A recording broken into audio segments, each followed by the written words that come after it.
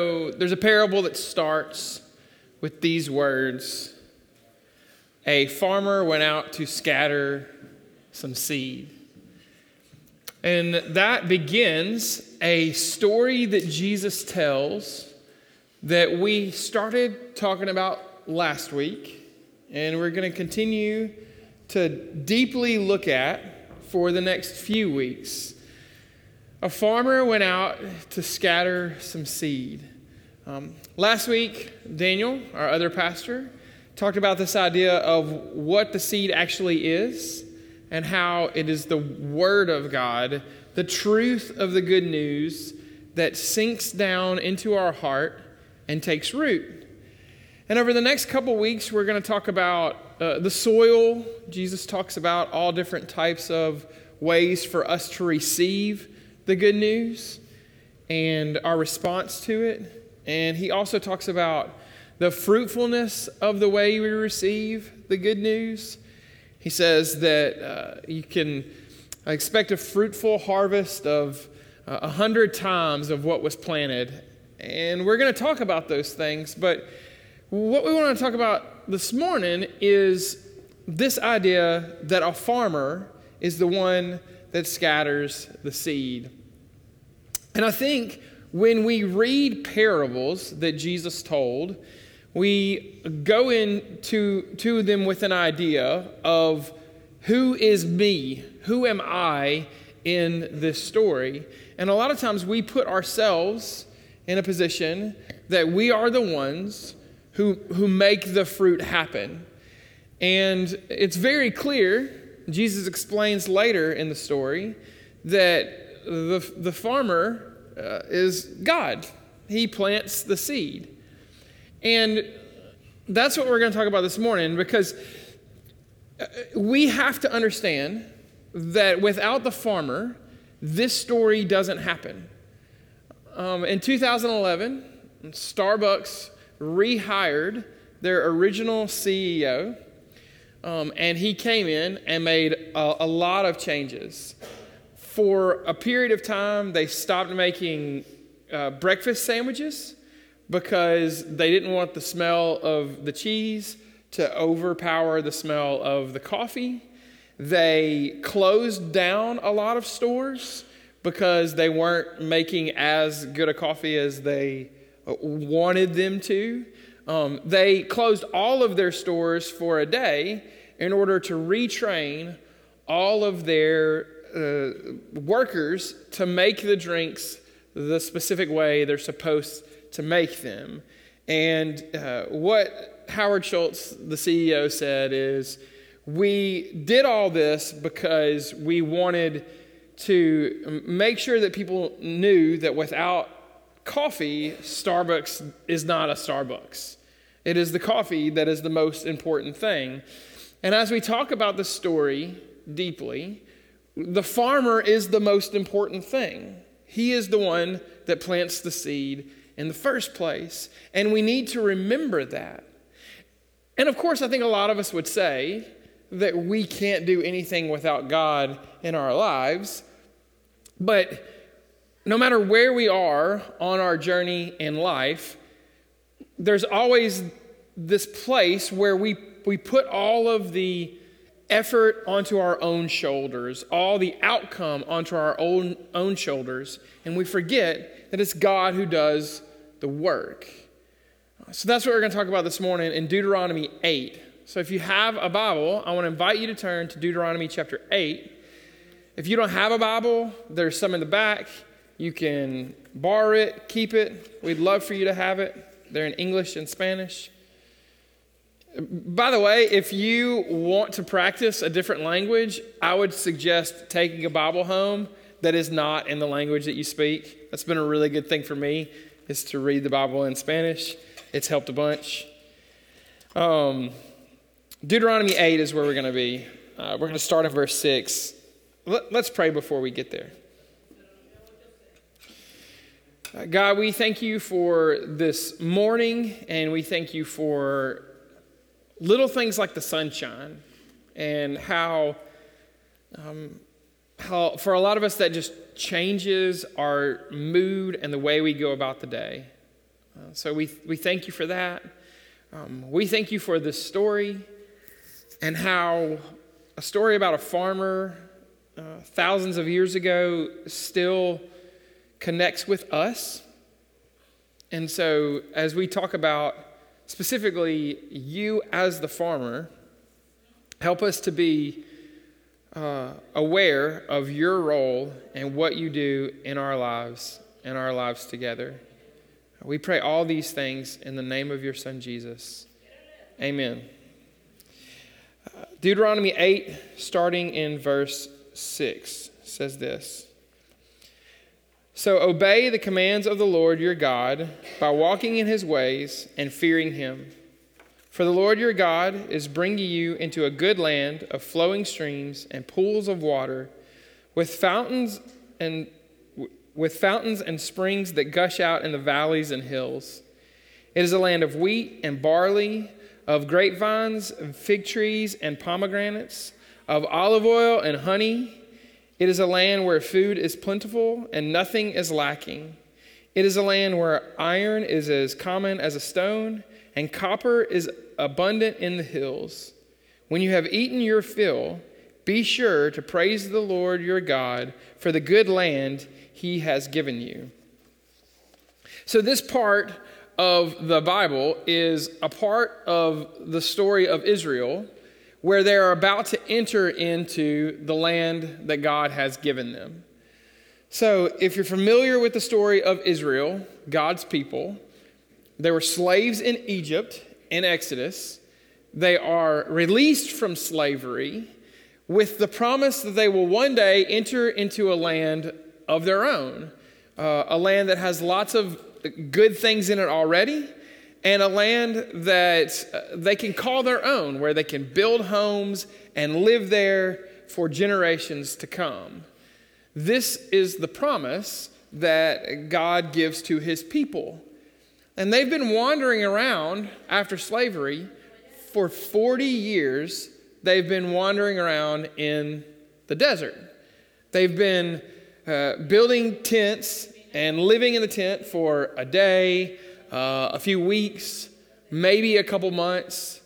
But after that, they just keep on moving around from place to place. They go to other places all the time. They have no home to call their own. And then God tells them, after 40 years walking around, you are about to have a house that you can build and then you can live in on your own. And there's going to be gold here. There's going to be silver.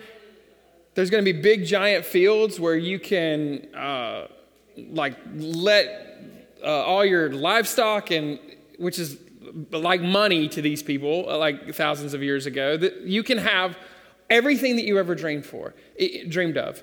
They're about to have a life that they never thought was possible, and their life is about to be better than they've ever had before. So this is a good thing for them. And God tells them about the land, but he also says, when you go into the land, make sure you remember me and what I've done for you in the past. And we would say, of course, Israel should do that. We should do that. But it's very common that we get to a point where we can remember the struggle that we got through, but when we get to a place where we're a little more comfortable, we sort of forget that we need God. You see this all the time when people are talking about the things that they've been through in the past. So when someone graduates, they talk about all of the effort they put into studying and the papers they wrote and the projects they had to do.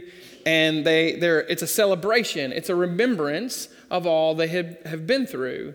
When a writer publishes a book, all of the time spent pounding away on a keyboard. When an athlete wins a championship or an award, a lot of NBA players say, we started at the bottom, but now here we are. You know, it's this recognition of all the things they did to get there. And this happens in every area of life. When a house is built, when an addict becomes sober, when a project gets finished, there is a period where people reflect back on the things that they had to go through to get where they are, and the struggle they had to go through, and the work that they had to put in. And that's true. We should remember the things that we did to get where we are. And you don't really achieve anything in life without working for it and going through some struggles. It happens for all of us. If you're going to accomplish anything worth doing in life, you're going to go through a struggle. That's just the reality of what it means to be a human. This is true both in regular everyday life. This is true also in the spiritual life. But the problem is sometimes we get to a point where things are okay, or we're doing much better than we were before. And not only do we forget the struggle that we went through, but we forget that God was with us in the struggle, and he's with us in the victory as well. There's research among all different countries that says the countries with the largest percentage of atheists are countries where there's a lot of wealth. There are people doing well, and look, there's all kinds of reasons why people may not believe in God. And so I don't want to oversimplify and say that when you become wealthy, you become an atheist, because that's not true. But I think it's pretty clear that atheism is an advantage. It's a privilege. It happens to people when they get to a certain place where they don't feel like they need God anymore. Because if you have everything you need, well, who needs God to help me through when all the bills are paid and I'm healthy and things are going well for me? And this is what God reminds the people not to do. He says, when you get to this land, I don't want you to think that you've done it on your own. I don't want you to forget me. And he goes on further to tell them just how painful it would be if they do forget him. So let's read in verse 11 in Deuteronomy 8, 11 through 18. But that is the time to be careful. Beware that in your plenty you do not forget the Lord your God and disobey his commands, regulations, and decrees that I am giving you today. For when you have become full and prosperous and have built fine homes to live in, and when your flocks and herd have become very large, and your silver and gold have multiplied along with everything else, be careful. Do not become proud at that time and forget the Lord your God, who rescued you from slavery in the land of Egypt. Do not forget that he led you through the great and terrifying wilderness with its poisonous snakes and scorpions, where it was so hot and dry. He gave you water from the rock. He fed you with manna in the wilderness, a food unknown to your ancestors. He did this to humble you and test you for your own good. He did all this so you would never say to yourself, I have achieved this wealth with my own strength and energy. Remember the Lord your God. He is the one who gives you power to be successful in order to fulfill the covenant he confirmed to your ancestors with an oath. He is the one who gives you power to be successful, is what it says.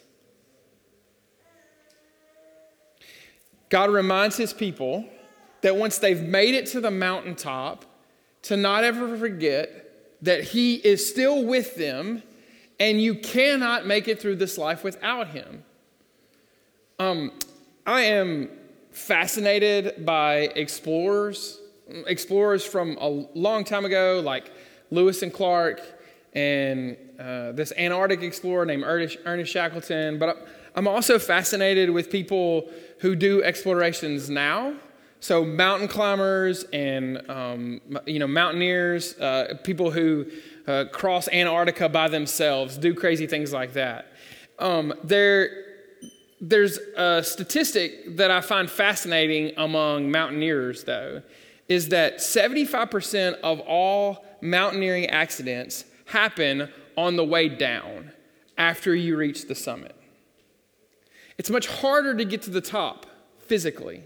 It takes much more work because you're going up. But most of the accidents happen on the way down. There's a number of reasons for that, but one of the biggest reasons, and probably the biggest reason, is because after people see the summit, they get sort of lazy on the way back down. They think, I've done all the work that needs to be done, and now I can kind of coast on the way back down. 80% of Everest deaths have happened on the way back down. Almost all of K2, the second largest peak in the world, almost all of the deaths that happened have come on the way down because people get to the summit, they see what they have come to see, and then they forget there's still work to be done on the way down. And this is what God tells his people, is that you need to be aware that you'll get to a place where I have given you all that you've ever wanted and more, and you'll forget me. The temptation will be for you to forget me, and that's when it's dangerous. In verse 11, he says, that is the time to be careful. Do not forget me. I am the one who gives you the power to be successful. Do not forget. Now, we can say this and sort of in our head agree to it, but it's much harder to put this into practice in our everyday life. Because if we have hard times, I don't care where you are in your faith, a lot of times you will go to God. You will, if you're sick, or if you have a large debt that you didn't see coming, or if you lose your job, or you have problems with a relationship, or a family member, or a close friend, that's when we'll open our Bibles and say, God, give me a verse right now, like send it down from heaven and show me what I need to do. We will not hesitate to go to God when things are rough in life. But it's much harder for us to do it when we're on the top of the mountain. And we can look back and say God delivered us, and we can give him credit, but so often we fail to even spend time with him when things are going good, and we start to put it in our own hands and think, oh, I got here. And God reminds all of his people, this is the most dangerous thing you can do, is just to say, I've got this. I did this. So God reminds them of the fact that they were slaves in Egypt. The fact that they were in a hot and dry land, dying of thirst, and he made water pour out from a rock. The fact that they had nothing to eat, and he literally made food fall from the sky. Don't forget all of these things, God tells them, because now I'm going to give you everything you ever dreamed for, everything you've ever dreamed of, and you're going to be so tempted to forget that this is all because of me. A few weeks ago, we had a men's retreat among our family of churches, and I go to bed early and I get up early. Even if I don't go to bed early, I still get up early. And when I get up early, I'm used to being sort of the only person in the room. Or, sometimes I'll go for runs in the morning. I'm the only person in town, it feels like, because I'm up really early in the mornings. So the morning of the men's retreat, I got up, I walked into this kitchen, expecting to be by myself. And there's a guy from our church who's sitting and he's reading the Bible, and this is before 6 a.m. And I'm sort of surprised because, again, I don't see that many people up early in the morning. But when he gets done, we start talking. And he starts telling me all the things that God has done in his life, about how he hasn't taken a drink in years, and how God has blessed his family in ways that he cannot even explain and telling me about his job and how much he loves the work he does. And he's showing me pictures of all of the different things, projects he's been working on for work, and just all of the things that God has done. And he just keeps saying, glory to God, thank God, over and over and over. And I thought it was really interesting that his life had sort of turned out in ways that he could not ever imagine. But on a morning where it's totally okay, because on this men's retreat we had plenty of times where we're talking about God, it's totally okay to just kind of go through the motions and sleep in and not worrying about opening the scriptures. That's what he's doing. Because he wants to be aware and mindful of, even in the good times, God is still with me and he makes all of this happen. And we're going to talk about this parable that Jesus gives of the farmer scattering seed over the next couple of weeks. And we're going to talk about what it means to get a harvest and to be fruitful and to actually tell other people the good news. And all of that is possible. And all of that is stuff that we should want to do in our lives if we are Jesus followers. But we always have to start with this idea that it's the farmer who makes all of this happen. He planted the seed in our hearts to start with. He has grown us to where we are now. And he's given us things both physically in our lives that maybe we never thought we would have. And he has produced fruit spiritually in our lives that there's probably a time where we never thought that would happen for us. And we always have to give glory to God. And remember that if we're going to be fruitful, it's the farmer who plants the seed. And he's the one who does the work. And he's the one who gets the credit and the glory. This story is a really great story that Jesus tells.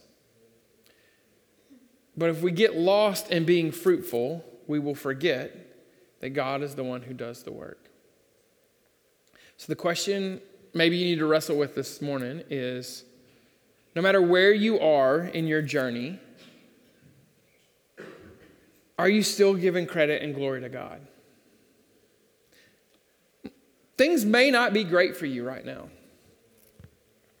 And maybe that's an encouragement for you to go, hey, spend time with God, give glory to God, know that he's in control and he's going to deliver you from this difficult time. Or maybe you're in a place where things are going really well.